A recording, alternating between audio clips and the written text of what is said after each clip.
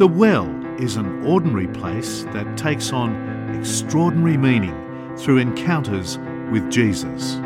Join Father Anthony Messer from St. Timothy and St. Athanasius Church in Arlington, Virginia, in search of transformation, healing, revival, and refreshment.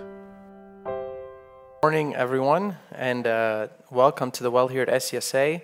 And today we are starting a brand new series, like you see on your screen.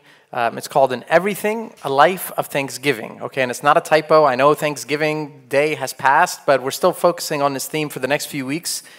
And the reason that we're focusing on this theme is because giving thanks or having a life of thanksgiving is probably one of the most underrated virtues or spiritual weapons you can kind of have in your arsenal as a Christian. We know in the Orthodox Church in particular, we place a heavy emphasis on Thanksgiving because if you think about it from like the perspective of all our liturgical prayers, right? If you think about like all our liturgical prayers, we start with what? We start with the Lord's Prayer, and then we start with the prayer of thanksgiving. And that could be the liturgy of the Eucharist, that could be a baptism, that could be a wedding, that could be a funeral, that could be praying for somebody that's sick. It doesn't matter. That's how we start.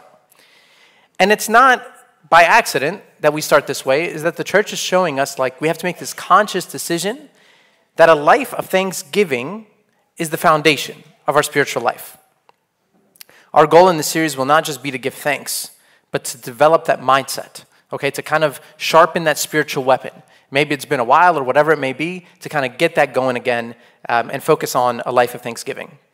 St. Paul tells us this in Thessalonians when he says the following. He says, "In everything, give thanks, for this is the will of God in Christ Jesus for you." St. Paul doesn't just say it's nice to give thanks. He's saying it's what? It's the will of God. So let me ask you a question. If this is such a great spiritual weapon, if this is something the church is saying this is the foundation, if St. Paul is telling us this is the will of God, why is it so hard? Ignoring the day of Thanksgiving, okay, which we're hopefully not just only focused on food, but we're thinking and grateful about things that's going on in our lives. Think about your typical day routine. Like you wake up in the morning, okay, and you're getting ready for your day. What's on your mind? What's flowing through your mind? Okay, hopefully the juices are flowing in the morning, okay? What's flowing in your mind at that point?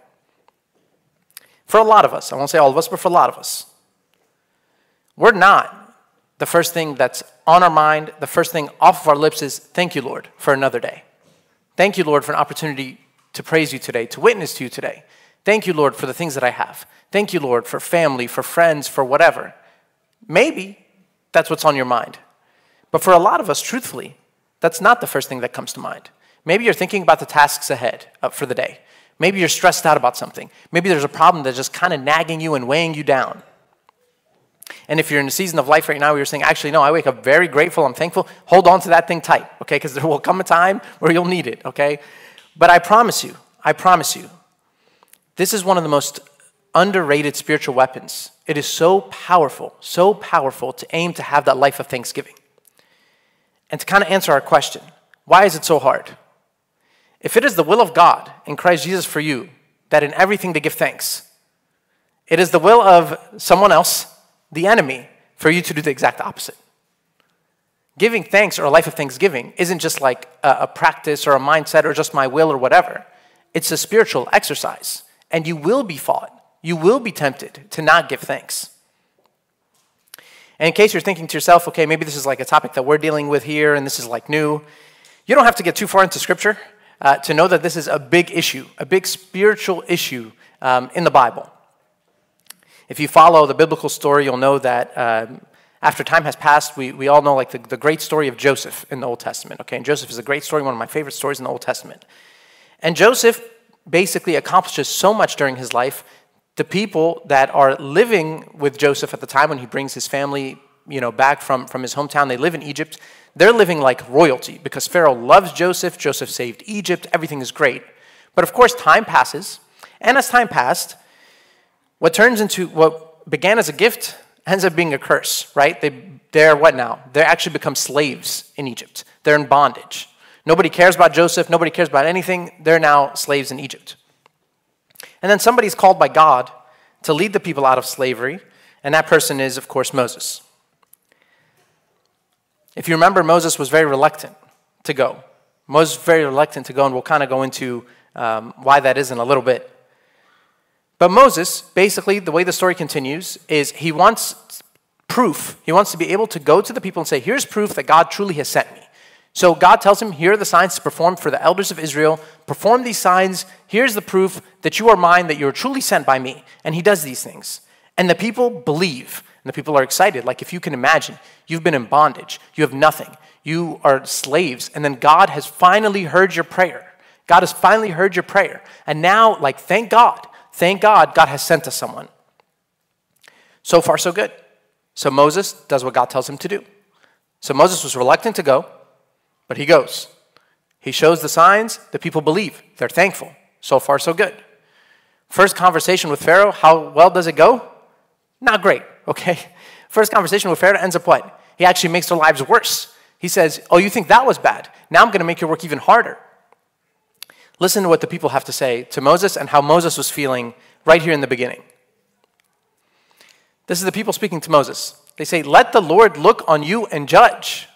Let the Lord look on you and judge, because you have made us abhorrent in the sight of Pharaoh and in the sight of his servants to put a sword in their hand to kill us.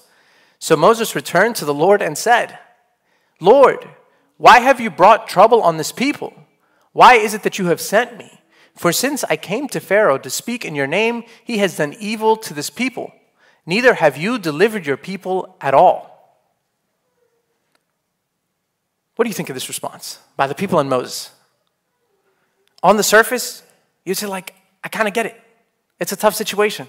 Like, Moses didn't even want to go. Let's be honest. Moses was like, basically, we found out about Moses at the time where God reaches out to him. He, like, has, like, a few sheep. Okay, so, like, Moses, like, shepherding a few sheep. He's a nobody. He has a few sheep. He's minding his own business. God tells him, I have this mission for you. And he's like, sounds like great, but no thank you. Like, I don't really want to do it. But he does it anyways. So he does it, and then this happens. And the people, they trusted Moses. They trusted Moses. Okay, he's sent by God. Thank God. Like, we're going to do the right thing. We're going to trust Moses. You go, Moses. We're behind you. So on the surface, you would say, I kind of get it. I get the response. I get Moses' response. But the reason we get it is because we have a natural tendency toward negativity. We have a natural tendency towards ungratefulness. That would be the cup half empty approach. The reality is the exact opposite. God is giving Moses and the people of Israel a chance at new life. If you remember earlier in the story, Moses hated to see the people in bondage. He actually did want to do something about it, and he ended up murdering someone. So this is God redeeming Moses' life. He said, you wanted to do it this way. That's not the right way. Do it my way. And people, yes, your work got harder, but you're in bondage. You're not free. You've been crying out to God, and God finally heard your prayers, and he sent someone. Now, God didn't promise that from the first conversation that everything was going to be solved. Moses and the people should be thanking God for the opportunity to just be able to even start this process of freeing the people, but they don't see it that way. And the people on top of that show no appreciation for what Moses is doing. You know how scary it is to go to the most powerful ruler on the face of the planet, who's like, imagine like the worst of worst dictators, to march into that guy's palace and to tell him, this is what God says, let my people go. You know how crazy that is? There's no appreciation. Like, Moses, you tried, we get it, like we were all in this together. They're like, what did they tell him? The Lord look on you and judge. Like, this is his fault. Like, God is going to judge you for it. And Moses is like, I'm just doing what I'm told. But there's no appreciation whatsoever. Now, you're probably looking at me and you're saying, that's kind of tough. Like, are you saying, Father Timothy, that you would have acted any differently or felt any differently than Moses and the people did? No, I'm not saying that at all. But I'm saying that's the problem. The problem is that our natural tendency is that cup half empty, is the negativity, is the ungrateful. It's not the other. It's not being grateful and living a life of thanksgiving. And in case you thought, okay, this is a tough situation, like, you're being kind of tough on Moses, you're being kind of tough on the people of Israel, I'm sure it gets better from here. We're going to read a few passages from the book of Exodus, okay, from the book of Exodus. And the first one we're going to start with, I'm not going to give you the context just yet, but it's Exodus 14, okay, and maybe you know the context off the top of your head. Exodus 14, the people are talking to Moses again. And they said to Moses, "Was it because there were no graves in Egypt that you brought us to the desert to die?" So when you become an expert complainer or a grumbler, okay, you use sarcasm as well. Okay, so like you're going to see like this is an art. Okay, for the people of Israel, this is an art. "What have you done to us by bringing us out of Egypt? Is this not the word that we told you in Egypt, saying, 'Let us alone, that we may serve the Egyptians'? For it would have been better for us to serve the Egyptians than we should die in the wilderness." Context for this: the people have been set free by Pharaoh. Okay, people have been set free by Pharaoh, but there's a small problem. Okay, there's a small problem. Not everything is super easy. The people have been set free by Pharaoh, and they saw the 10 plagues. And how it wasn't just 10 plagues, but how the 10 plagues affected the Egyptians and God protected them, which is incredible. Like God basically forced the hand of a ruthless leader to let free workers or like free resource go right out of his empire. But what's the problem? They're staring in front of what? The Red Sea. And there's nowhere to go. On one side, they got an army marching behind them. It's about to kill them. And on the other side, they have the Red Sea. And again, they're thinking, like, "Moses, why did you do this? We told you just leave us alone. We just wanted to be slaves," which I'm not sure is entirely true. But just leave us alone. What's the big deal?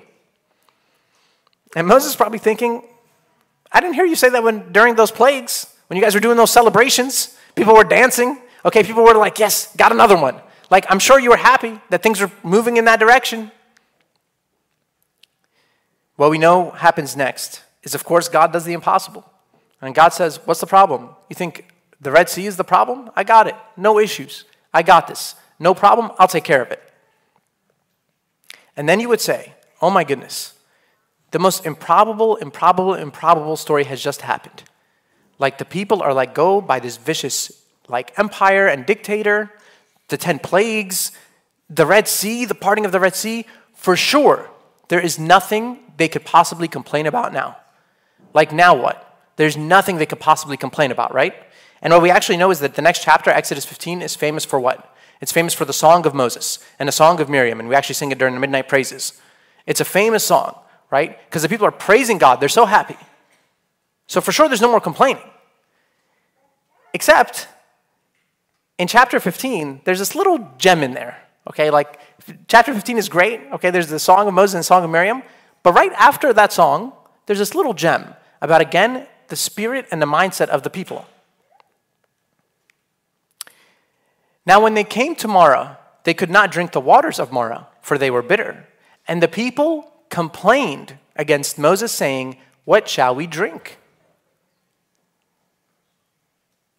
When it says here that the people complained, okay, it's not saying like, "Hey, Moses, do you have an idea?" Okay, that's not the point.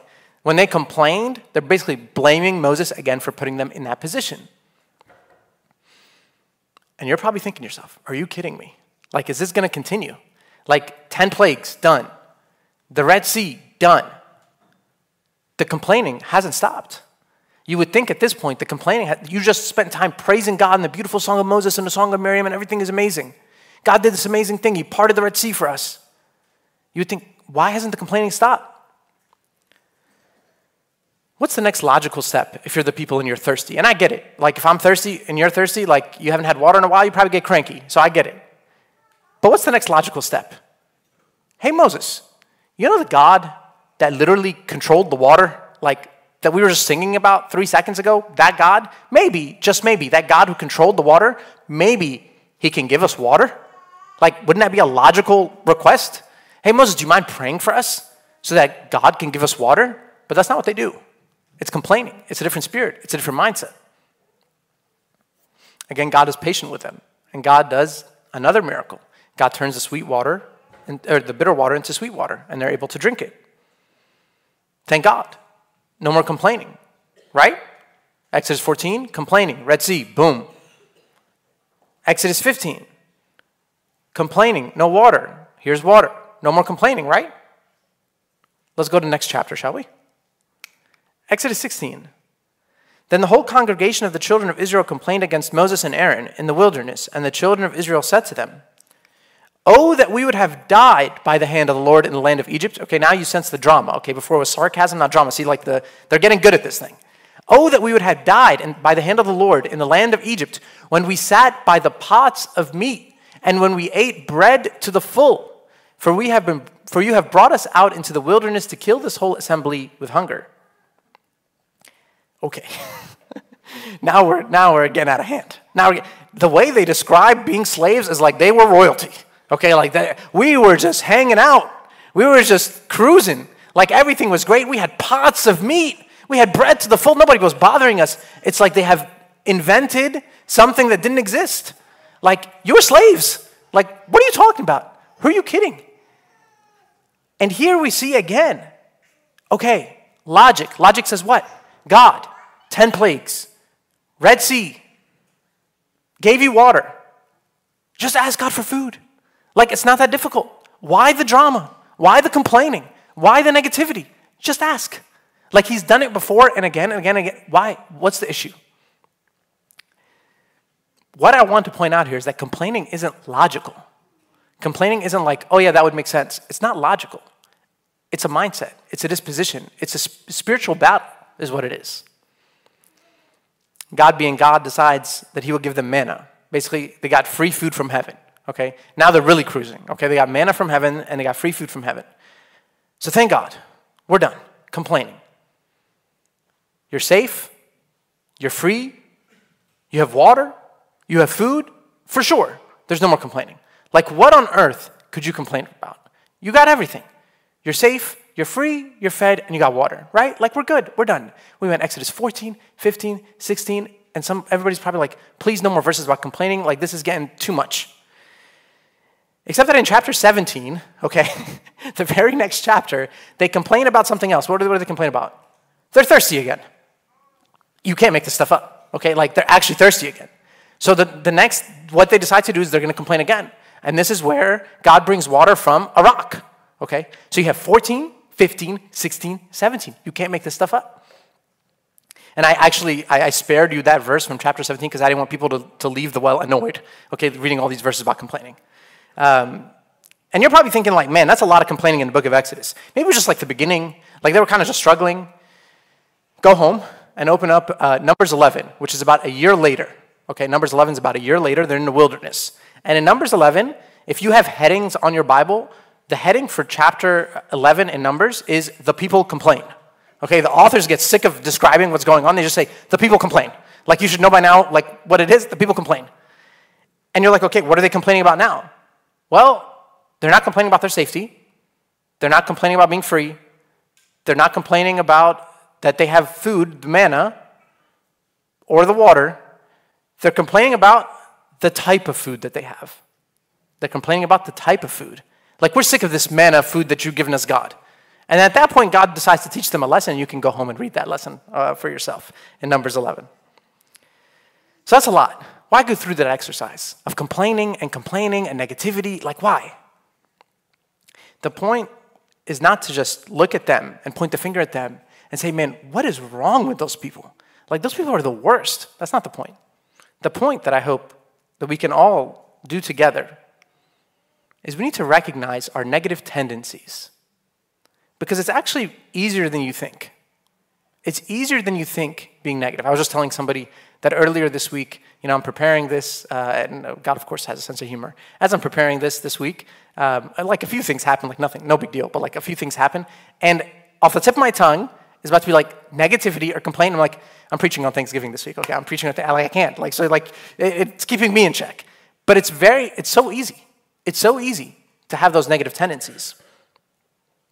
If we're really determined to have this life of thanksgiving, because I'm telling you, it's so powerful. When you're in that zone, in that season of life where you are just truly pursuing that life of thanksgiving, it is so powerful. We have to recognize our negative tendencies, our tendency towards negativity. There's actually been many studies that have been done where they actually prove that as human beings, we are much, much, much better at seeing the negative than the positive. So it's not like a Christian, not Christian thing, it's just a human thing. So the people of Israel, you're slaves and now you're free. Yeah, but they're still chasing us. Okay, they're not chasing anymore. Yeah, but we're thirsty. Okay, here's water. Yeah, but we're hungry. Okay, here's food. No, but we want different food. It's a mindset. It's a disposition. And you can use a million examples in your own personal life and look at your life that way too. At work, let's say you have an evaluation at work, personal evaluation, and people and the manager sits with you and they say, great job. You're doing a great job, fantastic job, point 1 through 10, great job. Here's one area of improvement. You're going to leave that office thinking about the one area of improvement. You're going to leave the office thinking about the one area of improvement. You have a spouse, an amazing spouse, a spouse that does so much. When you get angry or bitter, or you think about the amazing things, no, you're thinking about the flaws. And just news alert, whether you're married or single, if you want to find flaws in your spouse, you will find them, okay? Like, that's a guarantee. You don't believe me? I can bring my wife up here next week and she'll tell you all about them. Like, if you want to find flaws, you will find them. Your season of life, you can focus on the positive or the negative. If you're single, well, I wish I was married. Married, you can't wish that you were single, okay? You thought I was going to say no. All right, that's not an option, okay? Kids, no kids. Oh, remember how our life was with no kids. Kids are the most precious thing in the world. But we don't have kids. Okay, enjoy your time together. Like, you have the option. It's within your control. The question for us isn't will you be tempted towards complaining or negativity. The question is when you are tempted, because you will be, what are you going to do about it? Because it's a choice. If you can't recognize those tendencies, or at least be alert, then we're going to miss out on that life of thanksgiving. The second thing we must do after we recognize those tendencies, and we're going to go through this over the next few weeks, we're going to discuss a little bit deeper, but this is kind of the foundation for us today. So we first recognize our negative tendencies. Second thing we have to focus on is renewing our minds. The title of this series is that in everything, a life of thanksgiving. A life of thanksgiving. It's a mindset change. The people of Israel, you could have looked at them and you said, what a bunch of morons. Like, why can't they figure this out? But that's how it is. When it's a mindset, it's hard to change. So we have to focus on, we need to renew our mind. We need to wash our mind. I believe from the bottom of my heart that if you put in the effort and you're praying and asking God for His grace, you can do this. You can have that life of thanksgiving. And I also believe that if there's a lot of virtues in the spiritual life, but if there's one that is obvious that a person has really changed, this is it. You notice it in the person's disposition, in the way they're acting, in the way they're behaving, in the way they're communicating with someone. St. Paul tells us the importance of this renewal of our minds when he says the following. He says, do not be conformed to this world, but be transformed by the renewing of your mind, that you may prove what is that good and acceptable and perfect will of God. So one thing we know about the renewing of the mind is that it is not the way of the world. And that's good for us to know, because the way of the world is that the way that I am living a life of thanksgiving is when good things happen. I'm thankful, I'm grateful when good things happen. But that's not what God is telling us. God is telling us this is the will of God, that in everything, a life of thanksgiving. So it has to be different from the way of the world. How do we renew our mind? Renewing of the mind comes down to this. I am transformed when I focus on the truth of who God is and who I am to Him. That's it. That's how the renewing of the mind works. When I can focus on who God is truly and who I am to Him, that's it. That's when the mind becomes renewed. But it's not a one-time thing. It's over and over and over again. If you want a memory verse about who God is and who you are to Him, this is one of my favorite verses, a couple verses in Isaiah. Isaiah 43, verses 1 and 2. But now thus says the Lord who created you, O Jacob, and He who formed you, O Israel. Fear not, for I have redeemed you. I have called you by your name, you are mine. And this is not God referring to one person. He's referring to the family of God, the children of God. And we have been adopted into that children. So that verse applies to me and you individually. Fear not, for I have redeemed you. I have called you by name. You are mine. It continues. When you pass through the waters, I will be with you. And through the rivers, they shall not overflow. They shall not overflow you. When you walk through the fire, you shall not be burned. These are the eternal truths I'm telling you to focus on. That's how the renewal of our mind works. It doesn't mean that we won't face anything bad in life. As you clearly see here, there's going to be water, there's going to be fire. Not the best of news, okay? And the people of Israel saw this literally. But it does mean that God's going to get you through it. You'll be okay. You'll be all right. And maybe the problem doesn't get resolved here on earth, but thank God there's another life. It's not the end here. You'll be okay. The difference between focusing on the negative versus the positive, between being thankful and ungrateful. If you looked at the people of Israel, they left Egypt as free. In their minds, still slaves. In their minds, still victims. The renewing of the mind hadn't changed. The mindset hadn't changed. Everything was woe is me. And when you're in that mindset, it's impossible to see the truth about who God is and who you are to him. It's impossible. In fact, you can be so negative that you start believing the lies. Think about it. Moses, did you bring us out of Egypt so that the Egyptian army could come here and kill us? Like, they actually said that out loud. You think God performed the 10 plagues because he was just bored? Okay, God was bored that day. So he did the 10 plagues thing because he was bored. And he brought you out here. This is like kind of like some sinister joke, and now you're going to die. Like, that's what you believe? That's actually that's what they were believing. God, Moses, we're thirsty. We're going to die. We're hungry. We're going to die. We're thirsty again. What's going on? It's a mindset. This is why the renewing of our minds is a practical thing. And we talk about this all the time, and I know we say, like, it's easy for me to just get up here and go, read your Bible. Okay, like, read your Bible. No. But like, the renewing of the mind is doing that prayerfully. An early church father, Origen, he says it this way. He says, our mind is renewed by the practice of wisdom and reflection on the Word of God and the spiritual understanding of his law. The more one reads the scripture daily and the greater one's understanding is, the more one is renewed always and every day. And we don't do that on our own. There's the grace of God that's helping us, but we have to put in the effort. And it's not about magic. It's not like the Bible is magic. Okay, it's not the Bible is magic. But what it's about being reminded of God's love. And if you read from front to back of the Bible, you will see a God who is very resilient, okay? A God who is very patient, long-suffering. So we have to recognize our negative tendencies. We gotta call them out when they're happening, okay? We have to renew our minds by focusing on what is truth versus believing the lies. And finally, we have to rejoice in God's gifts. We have to rejoice in God's gifts. And this is really how you kind of complete the circle, and it's a life of thanksgiving. We can't pretend that we're thankful for something if we're never actually saying thank you. You can't pretend that you're thankful for something if I never say thank you. Like, if my wife does most of the cooking at home because, God forbid, okay, that I do most of the cooking, okay?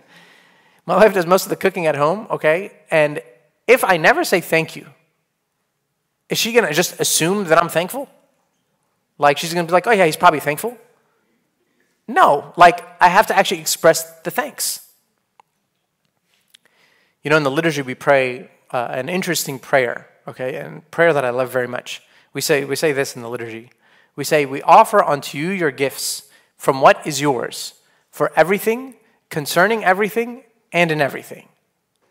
That's a very confusing statement, okay? We offer unto you your gifts from what is yours, for everything, concerning everything, and in everything. What in the world are we talking about? It's actually very profound.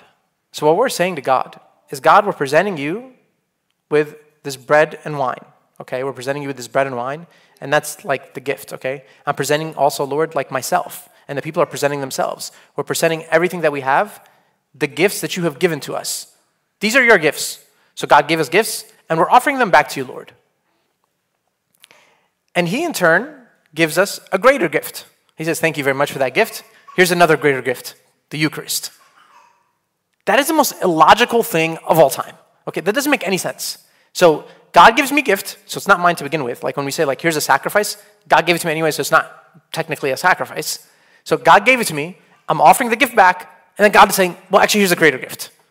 That's how God works. That's not logical, but that's how God works.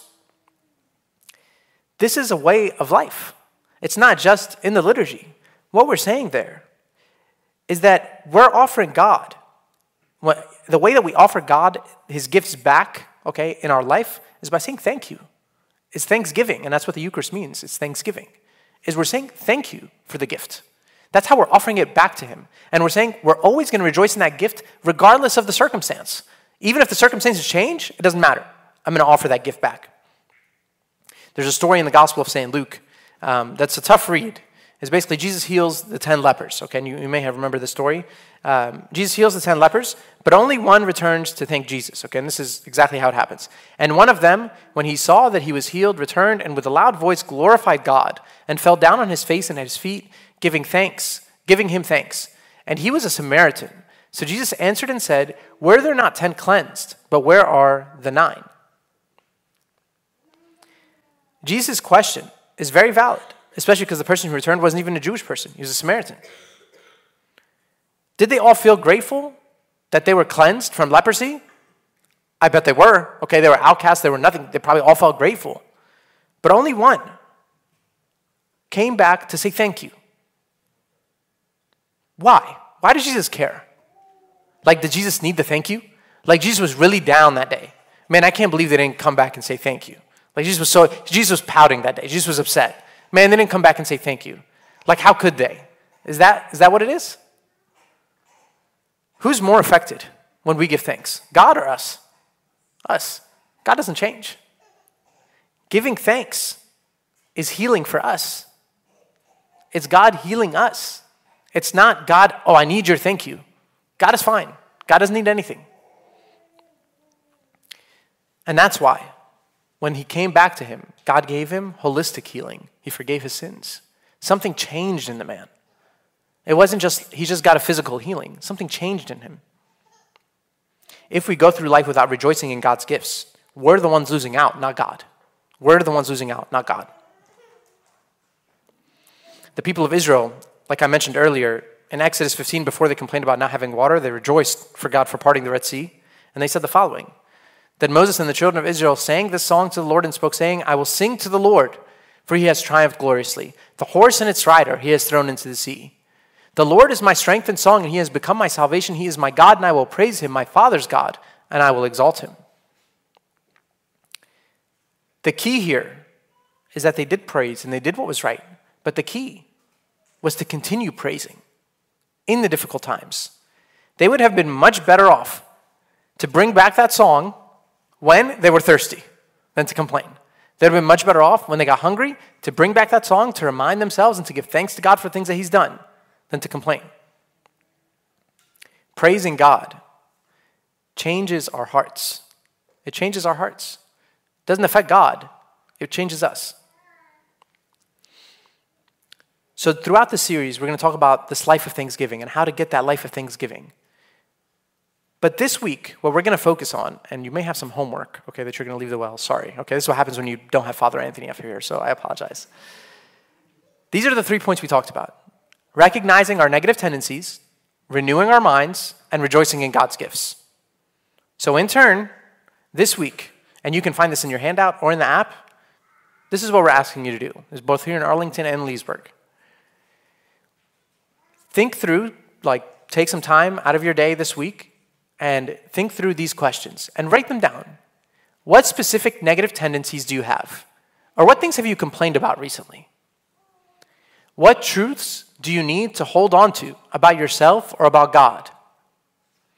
And this could be actually maybe you can write out like a memory verse. Okay, so I shared with you guys Isaiah 43 verses 1 and 2. So maybe that could be like a memory verse that you want to memorize.